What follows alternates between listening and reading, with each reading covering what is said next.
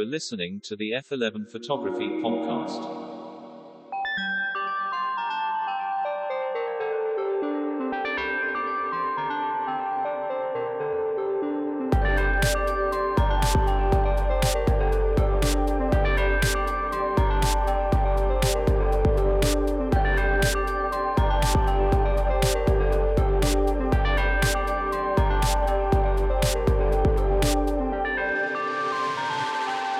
To the chasers of light, to the purveyors of pictures, to all of you listening and watching from around the world, this is the F11 Photography Podcast.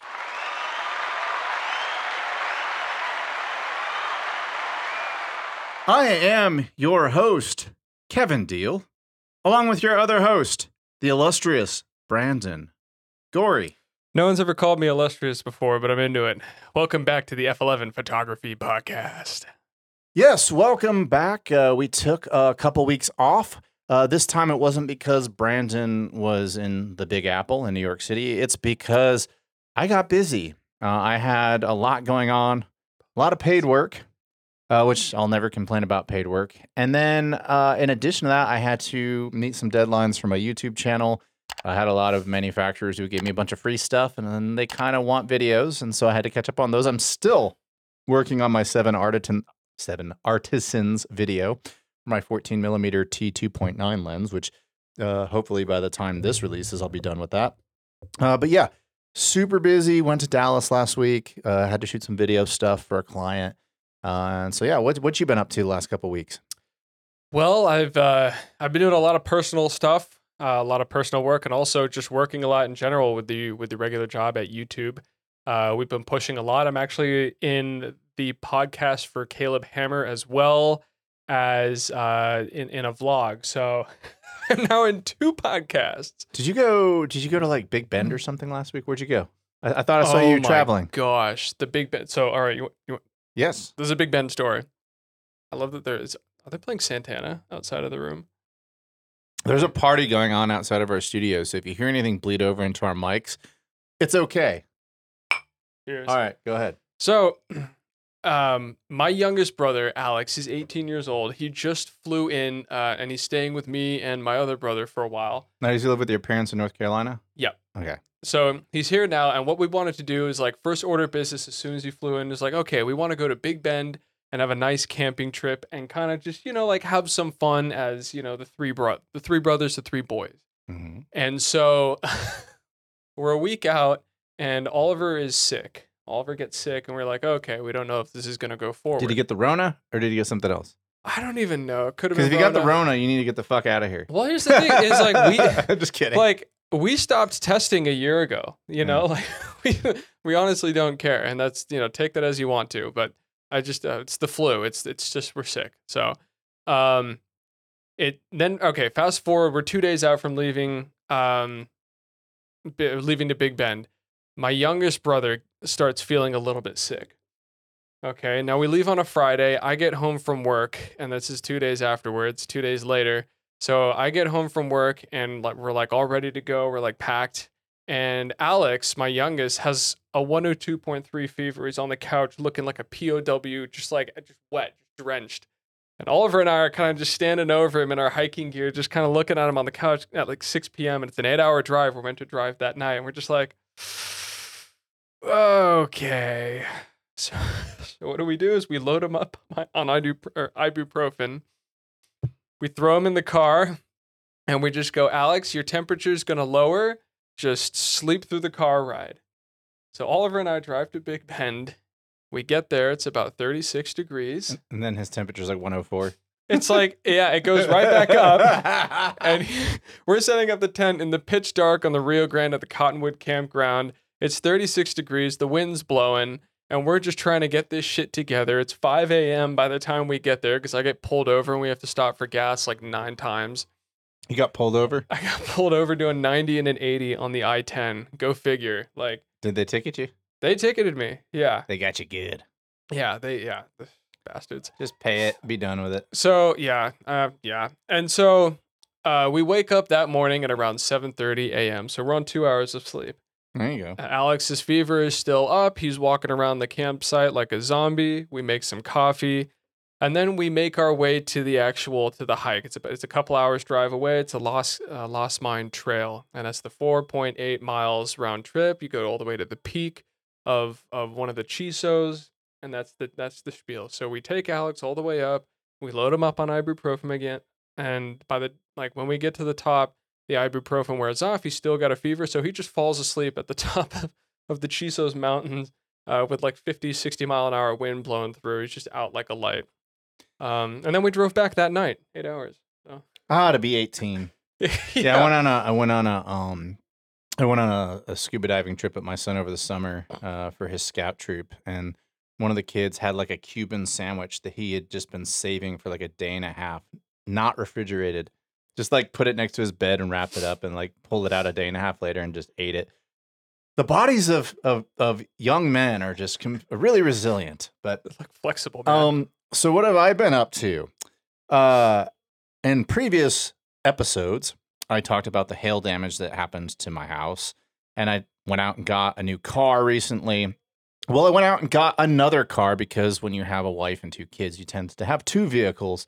My wife and I were like, hey, we both work from home. We'll try one vehicle. And we tried one vehicle, but it's sort of like if I'm out doing a photography thing and one of the kids gets sick and she has to go drive and pick them up from school, how are you going to do that without a car? So we were jokingly said when we get into our first argument, we'll go out and get a second car. But then I was like, yeah, I'll be a little proactive and just go out and get in front of it. So I woke up on Monday and my first thought was I'm going to go to the Hyundai dealership because I have a Hyundai Ioniq 6 and I'll just keep everything with the same company, same dealership. Life is good.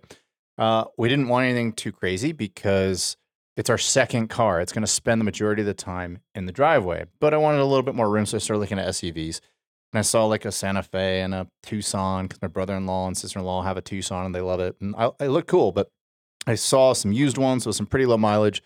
I walk into the dealership the second they open at 9 a.m. and I'm like, hey, I want one of these three cars, possibly. Can you bring all three of them out? And I'll check them out. And they're like, sure. Sat there for 30 minutes. Guy Brandon, really nice guy, finally comes out and is like, oh, I can't find any of these three cars. I'm like, how do you lose a car, let alone three cars? But he couldn't find them. And so I was like, well, I appreciate you trying. I'll come back some other time. As soon as I walked off the lot, I was like, do I even want a Hyundai? Maybe I want something else. So I drove down the street to CarMax. And I was just like, here's my budget. Here's what I want. Possibly. What do you have? The guy didn't seem like he was really interested in selling me a car. He just seemed like he wanted to tell me what's wrong with every car I was looking at, which, hey, great, Mr. Honest. There's all different. I went through the entire galaxy of salespeople that day. Brandon, the first guy, was really nice, but couldn't help me. This other guy was just like talking smack about everything I was looking at. So he didn't get a sale that day. But as I was looking at, BMW 330Es and all these other cars, I was thinking about getting a plug-in hybrid and then thought better of it because the older 2018 technology, that stuff's starting to become hard to find the parts for. So I was like, yeah, maybe I won't do that. But when I was on the lot, I saw a Ford Bronco. And I was like, that's a cool looking vehicle. You did not. That's a cool looking vehicle. So I went to go check it out and he's like, oh, it's sold. And I was like, okay, but it's got a lot of cool things that I want in it. So I was like, thank you so much. You don't have what I need. So I drove off the lot. I pulled out my laptop, pulled out my hotspot, and then I just Google searched used Ford Bronco, Austin, Texas. And there was a Volkswagen dealership north of town. I drive up to the Volkswagen dealership and I get the, hey, bro, how's it going, bro? Like, because, you should address a 43-year-old man as bro. And, very much the, what can I do to get you to drive off the lot today? Now, for those of you who don't know me, sales is how I built my career. I'm not a very egotistical guy, but when it comes to negotiation and sales, I have to flip on a switch to get what I want. So we got hardcore into the negotiations. I knew that they were setting a trap for me when the price I saw on my laptop was $2,000 less than the sticker price I saw in the window of the car. I knew there was a red flag going on there. Anyway, I tried to get them down to a particular price, my drive off the lot price, and they wouldn't budge. We were $450 apart. Now, here's the lesson. Do not become emotionally attached to a vehicle and always be willing to walk away. And so I said, look, man, this is your last chance. If you do not get to this price, I am crossing you off my list and I'm going to the next dealership because I drove by 50 Ford Bronco Sports on my way here. There's a lot of them out there if you haven't been on the road lately. So I said, I give your financing manager one more chance. And he goes in there and he's just like, he can't do it. And I said, thank you for your time. And I drove off the lot without the car. And I went home and I whipped out my laptop. I tried the search one more time. Now, that first vehicle, that first Bronco, had 44,000 miles on it. It was a 2021. I found another 2021 with only 12,000 miles on it, 32,000 miles less. And it was the exact same price. And it was at a Mercedes-Benz dealership, so you know they're wanting to get that off their lot.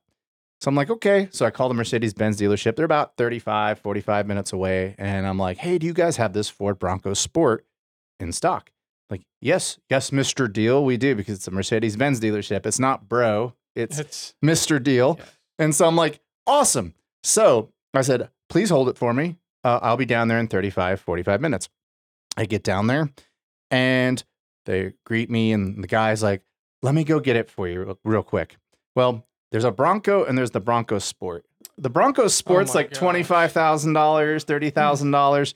The Bronco can go anywhere from $50,000 to $100,000. And I'm on a Mercedes-Benz dealership. So which car do you think he erroneously drove up? He drove up the $65,000 Bronco. And I was like, hey, that's a really cool car, but that's not the one I drove here for. He's like, oh, I'm sorry, Mr. Deal. My mistake. And then he went out and got the cheapest Bronco out. Yeah. Yeah, but thank you. Yes, thank you. This is going to be my son someday. So anyway, he brought it out, and I was just like, look, man, I've been in sales my whole life. Let's just cut to the chase. If you can get the price here, I will just drive it off the lot right now and just get it off your lot. And he's just like, cool. Like, that was the negotiation. Because to back up, while he was getting the $65,000 Bronco, I was on their showroom floor, and they had a black and tan two-tone Mercedes-Benz SUV with a sticker price of $202,000. So, needless to say, this is definitely their cheapest. Like, the cheapest car in that entire room was $65,000. Everything else, most every car in there was over $100,000. The interior looked like, I don't know, a rap video or something. Like, the interior was just insane. So, anyway, I said, just get it down to this price. And the price that I had to get down to was the price that I walked at the other dealership. And the whole time I'm in there, like, paying for everything, the other guy's blowing up my phone and texting me and stuff because he lost the sale. So as soon as he's done, and by the way, if you're a car dealership, you only walk away with 2 impressions of me. 1, I gave you a commission check, or 2, I'm the biggest asshole you've ever met in your life, because I'm very ruthless in negotiation. So anyway, Mercedes-Benz guy got the sale. And I said, hey, man, can you give me that contract real quick? And I took a picture of the out-the-door price. I took a picture of the year. I took a picture of the mileage. I texted it to the guy at the other dealership. He just kept bugging me and bugging me and bugging me.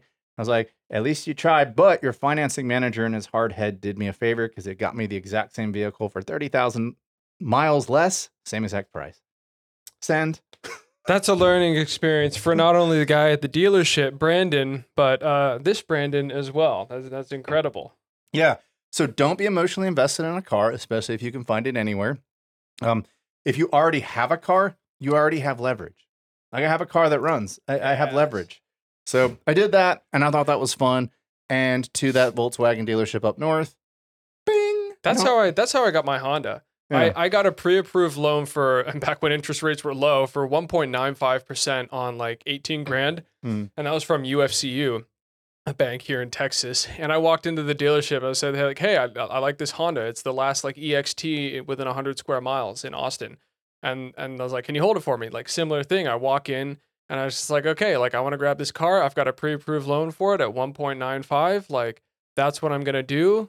Just let me know, like, reserve the car, let me test drive it, and I'll go get the loan from my bank right now. Yeah. And they're like, why don't you just buy it right now from us?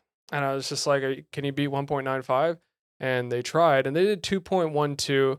So I budged a little bit, but at the end of the day, they probably would have tried to push it to like 3 or 4. Yeah, I always have my pre-approval for my bank, like, on my phone with send, and all I have to do is to punch in the guy's email address, which is what I did at the Benz dealership, and it was like super smooth. They couldn't even get close to the interest rate I got. So anyway, that's important to know. If you're ever going shopping for a car, get a pre-approved loan from a bank and not Well, the dealership. It's interesting. Or The maybe place that I walked had a better rate than what my bank had, but they wouldn't get. They were $450 off on the car price. The other place got it down there, and my bank was better. So Oh, that's just stupid. Yeah. Losing that money on $450. hey, they, a lot of car dealerships. So first and foremost, a lot of young car dealer guys, salesmen, are young bucks, and they don't have a lot of experience negotiating. They're just fresh off the streets, and so they make mistakes. Me personally, I just like look at him in the eye and go, "Oh, that was the other part." Is he kept showing me like the sticker price, and I'm like, "Look, man, I can go walk to my curb and turn around and look at that gigantic structure, and that's what sales got me. So you're not going to teach me anything that I don't already know." And that's when I turn into an egotistical prick. And I'm unapologetic about it. But I said, "Look at me. It's a comfortable temperature in here, and you can go walk to your finance manager every single time you want to. I can just whip out my phone and start playing any game I want. I can come back tomorrow, but I won't because I'm going to go to somewhere else." Like I was just like, boom, boom, boom, boom, boom, do this or I'm walking. And then he didn't do it. And I walked and I got a better deal. So whatever. Okay. Today's episode. We are getting to a topic here. It is coming. Yes. Hey, you gotta love us before you can love the pod. I'm actually really invested in this conversation right now. I'm like, wait a second. Okay. So today's episode is about color grading, something near and dear to Brandon's heart. But before we get into color grading, let's talk about our sponsor, who is massively into color grading and assists with our color grading, and that is Gamut. Today's episode is sponsored by Gamut. Are you looking for world-class cinematic video LUTs? Check out Gamut. Whether you're shooting on Sony, Canon, Panasonic, Nikon, DJI, or Blackmagic, their conversion LUTs bring all your footage to the same starting place. That's right, if you're shooting a wedding and one of your cameras is Canon and the other is Nikon, the footage will all end up looking the same. And don't worry, Fuji users, help is on the way. I've actually been in contact with Gamut, and they're telling me that they are working on LUTs for Fuji. They also make creative LUTs that are catered toward weddings, commercials, editorials, and YouTube projects. Gamut now also offers movie barcode generators. Want to create your own movie barcode? Well, now you can by using their entirely free movie code barcode generator. Use that generator to build out palettes and barcodes for your films. Go to gamut.io to check out their insanely generous holiday offerings, and I'll leave a link in the description of this pod.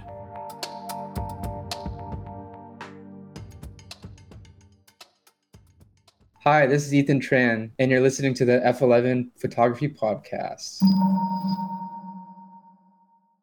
We are back, and today's episode is about color grading. Being that you are watching this and you're probably a videographer or a photographer, color should be important to you. Color, unless of course you shoot black and white. Hey. But for all of you out there who do color, color is kind of like your fingerprint, especially if you're heavy into editing. What kind of fingerprint do you want to leave? What's your style? And color grading is really how a lot of us define our styles. Now, obviously, there's more than just that. Obviously, the type of photography you do is important, but that visual aesthetic that you establish in your style, your brand, whatever it is, that's important. And not just for your own individual stuff, but for clients. When I am working on commercial projects, I want to establish a visual aesthetic for a client. And a lot of that is based in color grading. And so color grading is not something to overlook. It's not something to be intimidated by. And in today's episode, Brandon is going to simplify color grading for you. So as I drink this Woodford Reserve, take it away, Brandon. I'm gonna have a sip of Woodford Reserve as well myself. It's been a long day. I'm gonna jump into this color thing. Don't you worry, it's gonna happen. I'm just gonna enjoy this.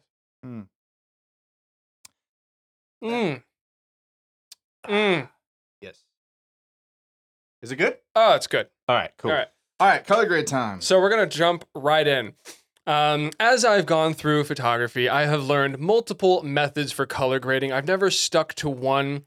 And to this day, I don't actually stick to one either. It kind of depends on what the photo is. It depends on how I want to approach my editing in general, whether that's Photoshop, Lightroom, or even Capture One. Now I do most of my work on Capture One, so that's a great place that I start. However, I do send out of Capture One to Photoshop very often. So whether or not I stick to Capture One's color grading, do it in Photoshop, or even move it over to Lightroom for a very specific grade, that varies greatly. But today we are going to start with Photoshop's color grading because that's the one, I think Photoshop's what a lot of people have. I'm not going to touch Lightroom. I know a lot of people do have Lightroom, but I don't think anyone learns anything from Lightroom because I think their color grading sucks. And I think their weighted sliders are way too intense. You can't actually get any precision out of the color you're looking for. So moving over to the Brandon screen, here we are. We've got a model I shot in downtown Brooklyn, overlooking the city. Now, That Tanya? that's Tanya. Yeah, she used to live up in Dallas. Yeah, she did. I shot her a lot while I was in New York. But anyways, I digress. So nothing about this photo is edited. I haven't edited any of the light. I haven't cleaned up her hair. I haven't really cleaned up anything. So this is raw, out of camera, out of my Nikon. So first and foremost, I don't want to teach you guys how to like edit a photo. That's not what we're here for. We're here to do color. But in order for me to do the grade I want to do, I need to make sure there is a decent amount of contrast so that there can actually like be a darks and a lights area to grade itself. So there's some separation there. So this is the color balance. This is the color balance grade. This is how you grade a photo using color balance. Now, what you're going to do is I'm going to move my mic or my mouse here so that you can see it. We're going to start with two color balances, right? I'm going to call this one shadows, and I'm going to call this one highlights / mids. So first and foremost, we're going to start with the shadows. Before we even touch, oh, whoops. There we go. Ignore me. Gonna move that back to curves. Okay, so we're starting on the shadows here. And what we're going to do first and foremost is we're going to grab our image right here and we're going to apply the image. And what we're going to do is we're going to bring it down to layer 1. And then we're going to leave it on multiply. And then down here, you can actually see the outline of the mask right there. Now, when you hit invert, what it's going to do is your mask is going to be selecting the shadows more than anything. So basically, you're using the contrast of the image to put a mask on top, and then you're going to invert it so that the least masked out areas are the shadows itself. So basically what I'm doing here is this color balance layer is going to affect the shadows more than anything. That's why we have it labeled shadows. So you're making a shadows layer. Essentially, sometimes I get lost in the theory, but here we go. So now that we're on the shadows layer with the color balance, we're going to move over to the shadows. And this is where you kind of have to decide, okay, what direction do I want this image to go? Do I want it to go the cool direction in the shadows?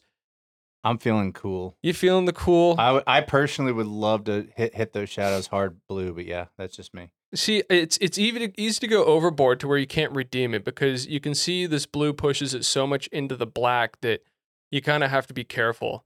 Something that I've noticed is this blue and yellow is going to have a lot more say over your colors than anything else. So you're going to need to move this a lot less than this guy up here. See, you can move this guy a lot more and it doesn't affect your image as much. How about your cyan red?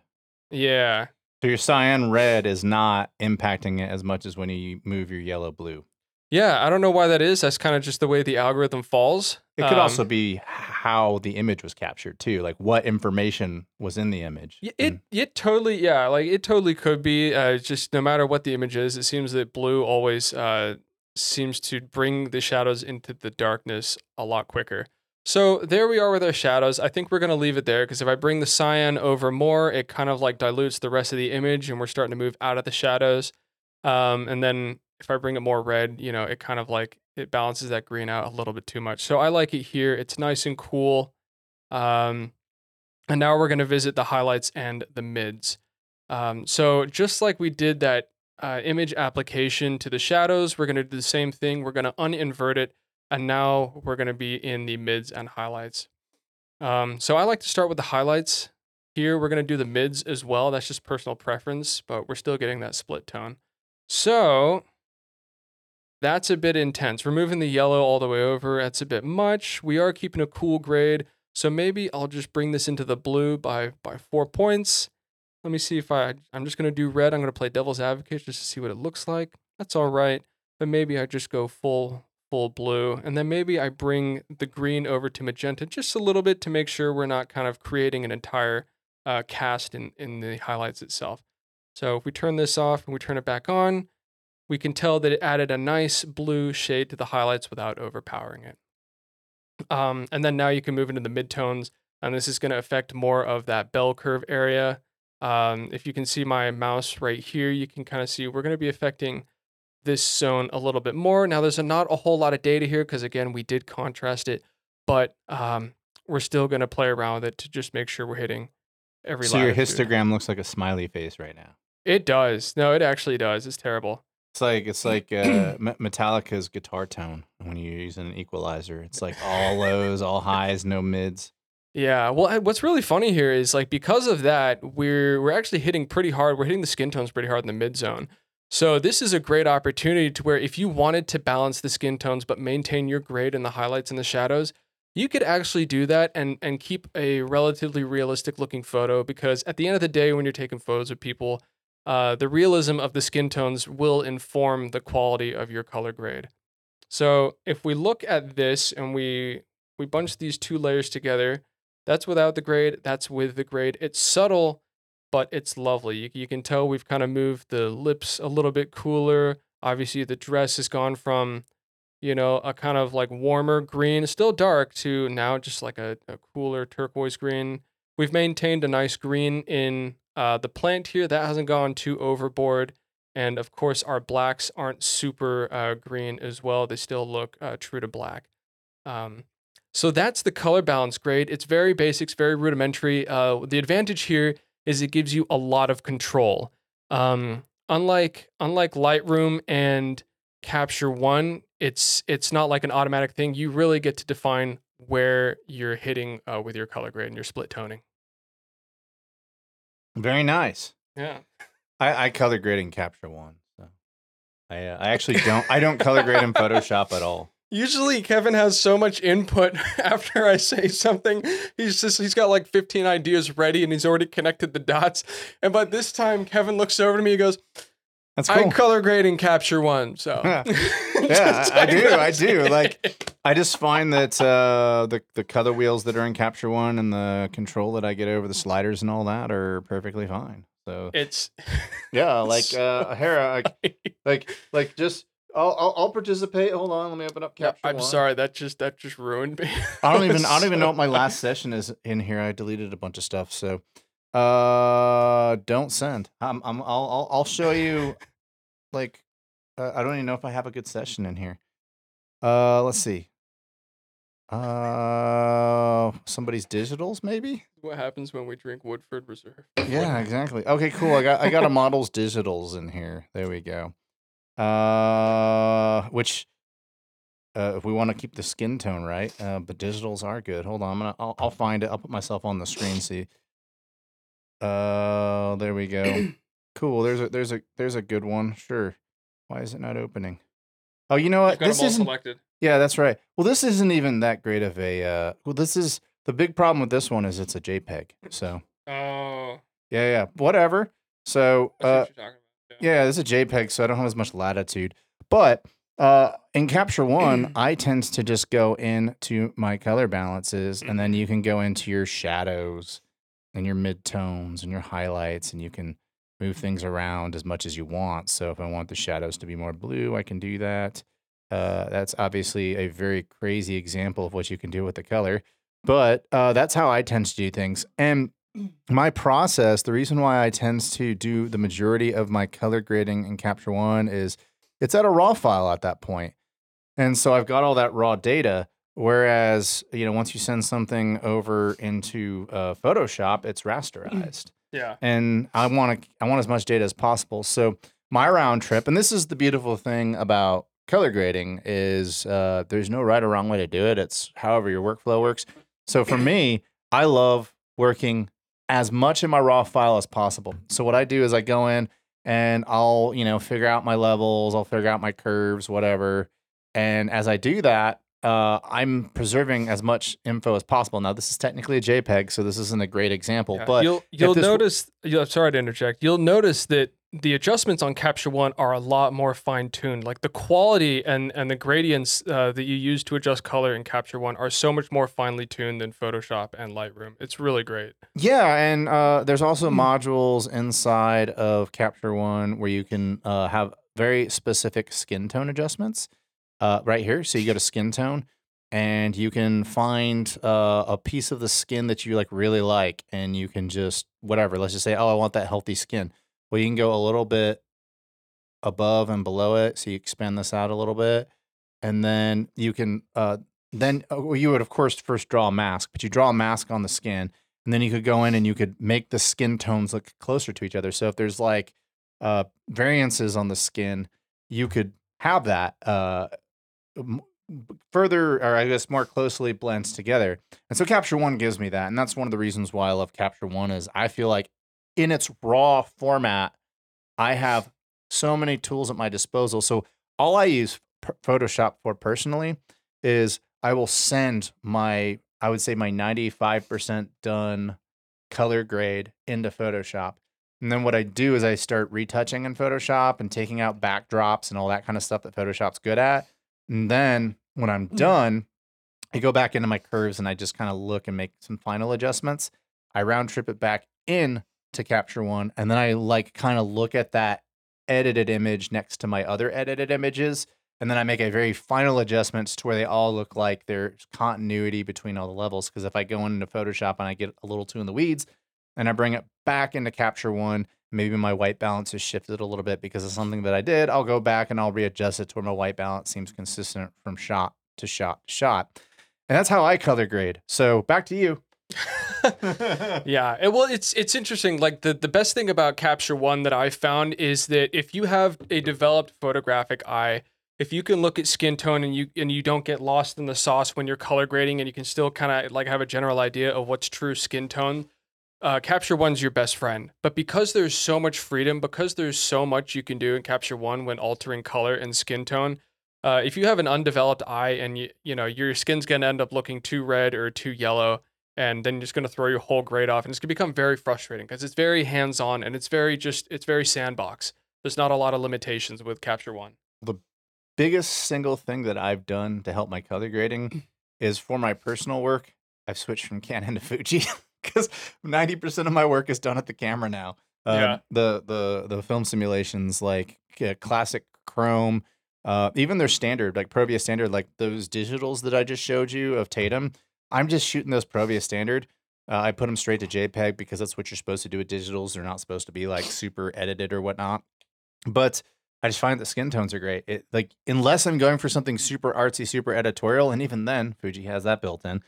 But when I shoot on my Canon, it's a lot more what Brandon's showing you. I got to go in and I got to do all this crazy stuff, and I still will. Like when I'm doing kind of editorial type stuff, I will go in and I'll start tweaking the shadows and making them more blue or more green depending on what I'm trying to get across.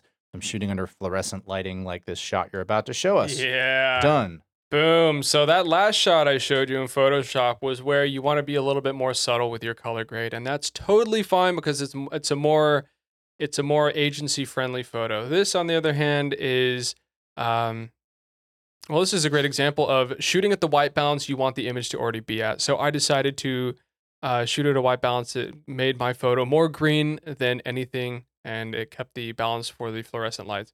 So let's start with the shadows. Like Kevin was pointing out, you've got your little shadow nodule here, and it's fantastic. It's delicate because it preserves the raw settings, and this is a raw file. You can see down here, it is the NEF. It gives you a lot of fine tuning with your shadows. So I've already edited this photo, but I'm going to re-edit it and do a completely new grade and just kind of see what we think. Immediately, like right off the bat, those warm tones in the shadows are just gorgeous. Although it does kind of filter out her skin. So it does like leave one tempted, like, okay, maybe we do want to venture into that teal and orange territory. Not entirely sure, but we're going to try it out. I think I'm going to go into this blue territory here. And I'm just going to check. And you can see I've moved it so blue that the black parts of her hair and everything have actually started to move blue. That's kind of when you know you've overdone it, but at the same time, we're here to make a look, not to be perfect color graders. So now we're going to move into the midtones. Delightful. I'm ready. Okay, so we're moving in the midtones, and like I just said, we're going for that teal and orange look. So naturally, you want to move to this orange and go, oh my gosh, that's way too much. But teal and orange can be a lot of things. It can almost be like teal and yellow.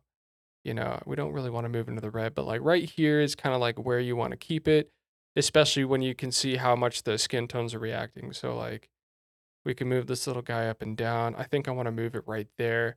And then we're going to change the highlights and we're going to see what feels good here. And I know that's a really silly thing to say, but like that's the beauty of color No, grading. it's subjective. Like unless you're trying to match footage like in post production with like video or something. If this is your personal book, definitely do it on feel. Yeah. That's what I do. I almost do all my entire book is on feel. I don't give a crap. I love that. I'm honestly I'm playing around with this. Like something I've been getting into recently is making the highlights on Capture One because they isolate highlights so well, making them like a bright teal, and then going to the mid-tone and kind of make the mid-tone just a little bit pinkish, like a bit of a salmon. That's been interesting recently, but I think it's a bit overboard on this photo because it's already just so informed that way. Fluorescent lights do a heck of a job of twisting things. Yeah, isn't that crazy? They give you a crazy starting point for sure. Yeah. So anyways, we're kind of getting to the end here. That looks great. And of course, like if I ever want to make adjustments, there's always the curves layer here. And then, you can play around with the shadows. Now, you can tell right here, these aren't as fine an adjustment, which is why I rarely ever use the curves. These guys are a lot more fine. They're a lot more gentle on your raw file. Your color balance. Yeah, absolutely. So that's you have similar stuff like this in Lightroom, but it's not as powerful in my opinion. I don't, Capture One was made for $50,000 phase 1 cameras, and they had to have a program that could handle all the color information. And so your Nikon Z8 or Z6 or whatever you shoot on is going to do really well in there. So anyway, go on. Yeah, I'm just adjusting here. You can even adjust the lights right here. So I'm on my highlights and I'm adjusting the strength of the highlights, and it's just like, how do we do before and after? So here's the before, and this, again, look at Capture One. This is badass. That's the before. That's the after, and it's like, it's just two different looks. The after pops more for me. Yeah, the after is So when I look at the before, it's like, okay, there's somebody standing in that nasty green fluorescent look, but it looks like you did something to the picture on the second one. And like personally, and this comes down to a philosophical thing. Me personally, when I'm shooting portraiture, I don't want it to necessarily look like how my eyes saw it, unless I'm like being hired to shoot a family or something. Like you want accuracy there, but if you're doing editorial stuff and you're doing artsy stuff, the colors were made to be messed with, man. Yeah. That's just my personal philosophy on it, is go mess with the colors. That's why I shoot Fuji for my personal work, because I do a lot of editorial type stuff. Whereas for my commercial work, I shoot Canon because those are those true to life commercial type colors, and if that's what you want to do, great. And if you're a pixel popper, a pixel peeper, one thing I do want to say is Lightroom and Photoshop, you will start seeing artifacting in the details, especially where it starts getting crunchy here. Look at how much we've adjusted in the highlights right here, and look how little artifacting or crunchiness there is here. It's like, it's almost not even touched.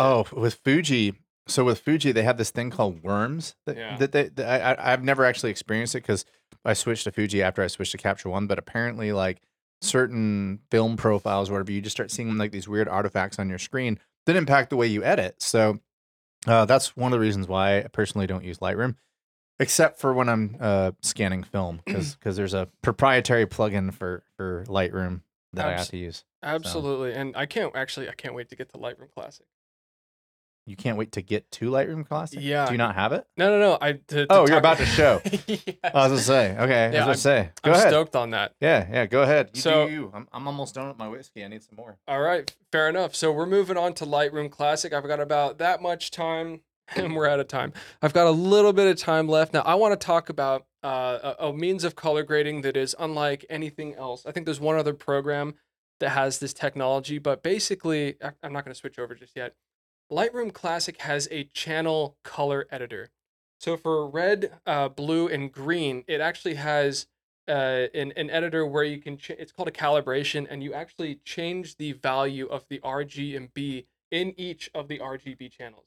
So the blue channel has an RGB, and you can change it in each of those channels. And so what you're actually doing is each pixel, you're changing the input value of the color of a singular pixel based on the channel, which is not something you can do in anything else. You change the matrix of those colors mixed together in the pixel. You don't change the individual values themselves. Now, that's kind of difficult to explain with a diagram. I don't have a diagram. Well, I'll tell you what, while you're loading it up, I'll talk about my Capture One styles. So, over the last couple years, I have been working in Capture One, as we just talked about. And I'm going to talk about something that I am launching probably April 1st, I think is the date we're going to do. And that is my Capture One styles. So, I have put together 3 different style packs. The first one is going to be called Metamorphic Portraits. And let's check that out real quick. So I have a little style pack store that I have going on. And right here, this is Metamorphic Portraits. And so I have some different ones. I have one called Autumn Leaves, which is a really good one for outdoor editorial work. I have one called Deep Blue Day, which you can see right here. It does some really beautiful stuff. I like using it with anything with denim on it. And then I also have this one right here, which I call Instant Editorial. You just slap it on and it looks pretty awesome. I also have this other one that I have called Streets of Venice. And then I have one called Ecstasy of Gold, which is going to be good for your golden hour type shoots. Everything in here is going to be color-based, with the exception I have one that's going to be a toned blue, black and white. I call it kind of blue. I have one called Red Army. And then I have a couple variations of the Instant Editorial. In my second pack, we focus more on black and white. And so this one's called The Sound of Silver, famously named after a awesome LCD Sound System album. This one right here, Dex Dark, is one of my favorites. I originally used to call it a Deckard Noir, but I renamed it Dex Dark because I just love that pop. I love using it on creating texture. So you can see the wall of this building. The texture really pops on it in monochrome. I have one called the Soft Parade, which I love to use on my softer stuff. And then I have another one called CK1, which gives you like that studio Calvin Kleinish look from the 90s. I love using that one. I have another one that I call St. Lindbergh because it's just like a badass nod to Peter Lindbergh. So this is without it and this is with it. And it's just like an instant black and white editorial look. And I have another one I'm coming out with too. I call it Dark Helmet, but I spell it HELMUT. Brandon's rolling his eyes. So Dark Helmet will be one. And yeah, and then I have another one called Paramount, which will blow out the highlights. And then lastly, for my 3 packs that I'm putting out, I have one called Rangefinder, which is going to be my street photography. So this example that you see right here, I call that Metro. Here's another example of Metro. It's more muted colors, more pop. It's almost to the point where it's selective color, but not really. I have another one that I'm shooting. This one is called Black and White Pop Film. You can't see it on this example, but I'll show you one in post-production. When you zoom in, the highlights are kind of blown out, but there's still grain on top of it. I have another one called Turquoise Hexagon Sun, and then Turquoise Hexagon Sun Film. When you look at Turquoise Hexagon Sun Film, you probably think I shot that on Fuji, but this example is actually shot on Canon, and then I apply the Turquoise Hexagon Sun to it. And if you zoom in on the bokeh and everything in the background, there's lots of grain and this and that. Another one of my favorites, I have one called Mind the Gap. I have a nod to Brandon Gorey that I'm going to do in black and white. I'm going to call it Brutalist. And I have another one called Blood Orange. So this is my style pack store. It's going to launch April 1st. And you're going to get 10 styles for $39.99. However, I am going to take $10 off that for the first month. And the way you can get on the mailing list for that is you just go to kevindeal.com. You scroll all the way to the bottom and you subscribe to my mailing list. And I promise I won't send you junk because I don't like junk. I just want to capture your email. So when I release this styles pack, I can let you know that it came out. You're not going to get like a email from me every 2 or 3 days asking some stupid question and ending up in your junk mail. I don't do that kind of stuff because I hate it when people do it to me. So I would appreciate it. I'll leave a link in the description on our YouTube, on our podcast platforms. You can go check it out. It'll take you to my homepage. You can subscribe to the mailing list. And I would appreciate your business. Thank you. Let's talk about Lightroom, a program I haven't used in half a decade. Take it away. Today, ladies and gentlemen, we are on Lightroom Classic. Now, I want to start by saying I've already made the light adjustments for the appropriate contrast on this image. Now, all that's left is to play with the coolest tool. I literally just switched and Kevin's walking away to grab more whiskey. That is amazing. Okay, we're going back. Kevin just gave me the guiltiest like look. All right, we're going back to screen. So Lightroom Classic has this really cool technology. I just talked about it where it changes the individual color channel values per color. As you can see, here's my mouse right here. It changes the color for the red primaries like this. It changes the colors for the green primaries like this and adds some absolutely wild attributes, and the blue primaries like this. So this is how a lot of people create color grading packs, is actually with the calibration tool, because it's so effective. It's very easy. It creates immediately harmonious color tones, and it is the best way to basically create a grade that is on opposite, where the split tone is on opposite ends of the color wheel. What the hell do I mean by that? Well, first and foremost, we're going to saturate the blues like that, and that's a really great way to saturate your image. I can't tell you the exact science why, but it affects all the blues by boosting the saturation on all the blues, which is inherent in pretty much all the channels at every time, because that's kind of the way that the photo is. It's not the same with greens. It's the green's a little bit too much of a punch, and same with the reds. But when you move the blues all the way up, it does kind of just bring the image out really nicely. Now, down to brass tacks. What do I mean by immediate color grading? Well, when I move this hue all the way to the left, what do we have immediately? Fall. Yeah, with teal and orange. Okay, let's do the same with green. All right. You have Blade Runner. Yeah, you get a yellow and blue grade. Here we've got a red, and it's a teal and orange in the opposite direction, in the opposite. And so like, again, okay, purple and green, opposite sides of the color wheel, complementary. Blue and yellow. Luminar Neo doesn't have, they have a module that does that, don't they? I'm actually not sure. I'm pretty sure, like when we were doing our review, I saw there was like a harmony, there's like a color harmony module for it, where it did the teal and oranges together. That would be interesting. When I discovered this 2 years ago, before Luminar Neo came out, I think it was this and one other like plugin that did this exact thing. So here we're gonna start grading this image. I don't exactly want a teal and orange. I kind of want a cold, dreary day in Wales with the family. Yeah, it's the UK. You can't go teal and orange in the UK. Yeah, so I'm going to bring the green saturations down, and it evenly desaturates the green. It doesn't kill it dead in the water like desaturating or like color selection or keying would. It kind of just mutes it in a very harmonious way that's still appealing to the eye. You don't even notice it hardly. Same with the reds. We're bringing down the reds, and it's not like killing the skin tones. It's just kind of bringing it down. It's still cinematic. It's still believable. You still buy it. Now, I'm going to bring those skin tones a little bit more into the yellow. We're going to kind of go Band of Brothers, Saving Private Ryan here, I think. We're going to turn these greens down into the yellow a bit. No, maybe more to the right. As you can see, when I turn to the right, the greens kind of do what we want them to do, but the skin tones go red. So now that we've got the greens where we want to, we're going to move the reds a little bit yellow. And now look at that. We've balanced it. We brought it from a split tone, like severe harmonious split tone, to now we're balanced again. So like you take this away and the image hasn't changed much, but it's still graded. It's still balanced and harmonious. The graded looks way better. Like the more subtle color. That's what you want in the UK. Exactly. And on a dreary gray day in the UK, that's exactly what you want. So instead of like selectively desaturating everything like you would over here on your your color mixer, like you kind of would your HSLs in every other program, it's not the same. See, what does desaturating the red do?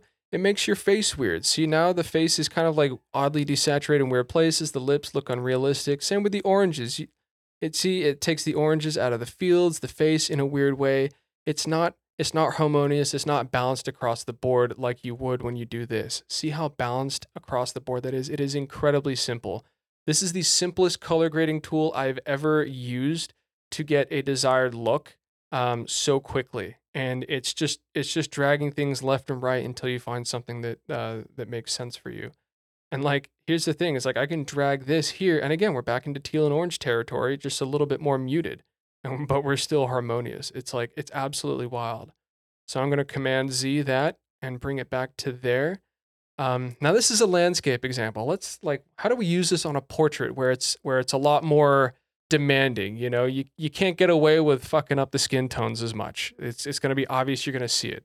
So this is a much more difficult. It's a very red shot, man. Yeah. So the guy looks like he is about to take flowers to Vladimir Putin. Yeah, that was. Did you see the Tucker Carlson interview? I did not, because I don't watch that crap. You don't like the Zen Tucker Carlson? No, I'm good.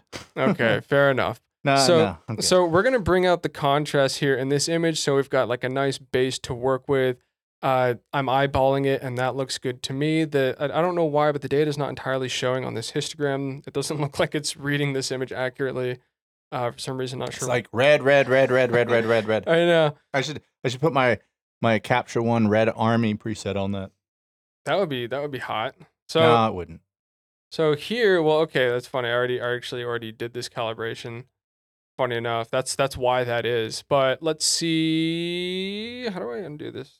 Reset. There we go. Boom. Okay, let's bring this back. We're gonna restart this. Give it a nice contrast. Now it's a very flat looking image. Yeah. Needs some love. I was testing it for this episode, so I was just like, all right, how would this work? And I was like, okay, that'd be fine. I'm gonna juice it up a little bit. Okay, so that's where we're starting, which already looks like a pretty like decent image. Yeah. So right off the bat, again, with our blues, we're gonna get that natural, that just harmonious all across the board, just nice balanced boost. I don't know if I want to go into teal and orange there. We'll probably leave it there since his skin tone is very red. We're gonna bring the greens down, and we're gonna go like more of a muted, subtle, like blood red, a very serious muted red, like that. And then we're gonna make the skin a little bit more yellow, kind of like go an iron oxide kind of direction. Fun. And then what are we going to do to balance the yellowness of the skin? We're now going to push these greens this way, and suddenly the skin tone comes back into harmony. We're back into balance, and now we're a little bit juice. And I'm going to desaturate the reds because that green, what did it do? It brought the reds back into a more robust color. So there we are. So that's one look you can go with it. It's like even across the board, it's all like one grade. The red's kind of like falling into itself, and it's nice. And we still have the white on the baby's, what is it, baby's breath? Flowers, those are still white. Those are like untouched. There's no cast on there whatsoever. So just so you know, if you take that picture and you send it to your iPhone now has a feature where it will identify the flowers on there in the metadata of the picture. I just had to go on that side tangent. What? Yeah. My wife was showing this to me the other day. Like, she took a picture of our dog Queso, who's a golden doodle, and it identified our dog as a golden doodle in the metadata, and now they're doing it on flowers too. So anyway, you never have to ask that question again. You can just send it to your phone. You know why they do that, yeah? Yeah. AI they want to figure out what people are getting and taking pictures of. Yeah. Enhance your profile by another 1,000,000 points. Yes. God, that's sick and twisted. But anyways, I digress. You know what they're gonna do is they're gonna figure out what kind of flowers women like. Of course, it's roses, but and then they're gonna Apple's gonna start their own dating service or something like that, and I don't think they're gonna start marketing flowers. Do people even believe in dating services anymore? I wouldn't know, because I got married 20 years ago, just about, and there were no dating apps on phones. I think there was eHarmony. I don't even know, because I met my wife in college, so whatever. Yeah. Continue on with your what's that guy from Street Fighter, the Russian dude, Boris or I don't know. I know who you're talking about. That's what he looks like. He just isn't wearing the Andre the Giant leotard. Yeah. So we went from a very like subdued red, a very professional, a very serious red, a very like don't mess around red, to now we're kind of trying to just make this pop and make it kind of like fantastical. You know, we're gonna kind of almost make fun of the serious tone of the image by making the red pop. And here you can see we've changed the entire feel of the image just with calibration alone. Now, at any point, if I feel like I'm losing control and I've kind of pushed the limits of how I can balance this image, I can always go over here and just, alter it myself. I can bring the exposure back down. And I can even, at the end of the day, like I said, if the balance is losing control, I can always just go to red and literally just take control in a major way over here. And you can tell it's a lot less refined, but it does what you need it to do. So all in all, I think this is my favorite, like the funnest way to color grade an image because it makes every image harmonious and look fantastic. But it is also, you have all like very little control because at the end of the day, it's functioning off of the color wheel, and it just harmonizes in that way. Very cool. Do you have any other examples you want to show today? Or is that it? That's basically it. Those are the 3 methods that I use to color grade depending on the situation and what I'm looking to get out of a photo shoot. I just use Fuji. Yeah. Well, I don't shoot JPEG out of my camera because I need that control. I only shoot JPEGs when I shoot model digitals. Okay. Only. I will only shoot JPEG when I'm shooting modeling digitals, and the reason why is the whole point of modeling digitals is you're not supposed to edit them, so I'm like forcing myself into just adjust a few things, and that's it. I almost always shoot raw, but and Capture One and Fuji are like peas and carrots. They love each other. So hopefully that helped Brandon's color grading theories and all that, because I tends to do the majority of the talking on the show, and I wanted to have a show where I just was comic relief, and he kind of took the steering wheel, which is great.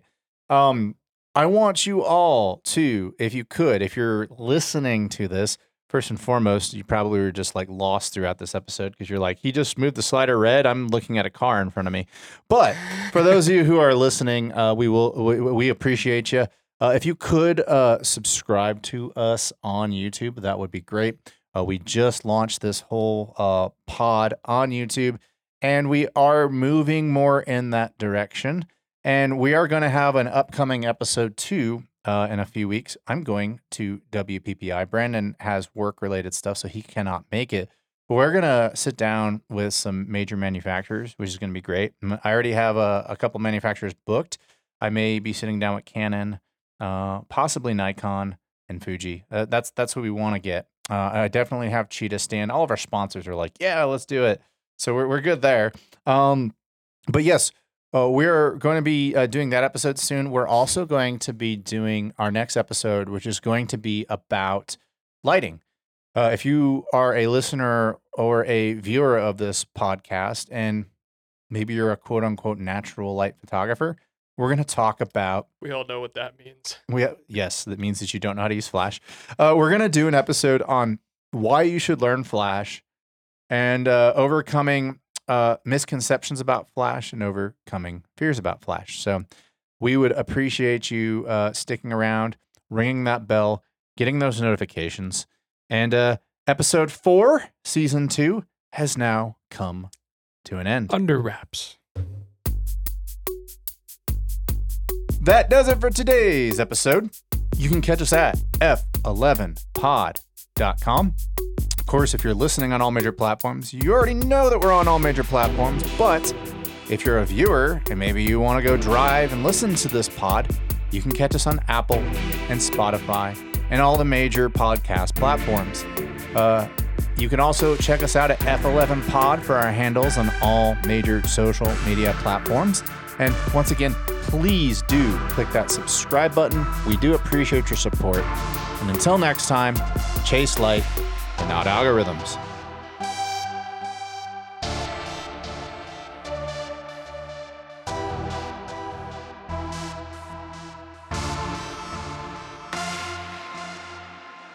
Thank you for listening to today's episode.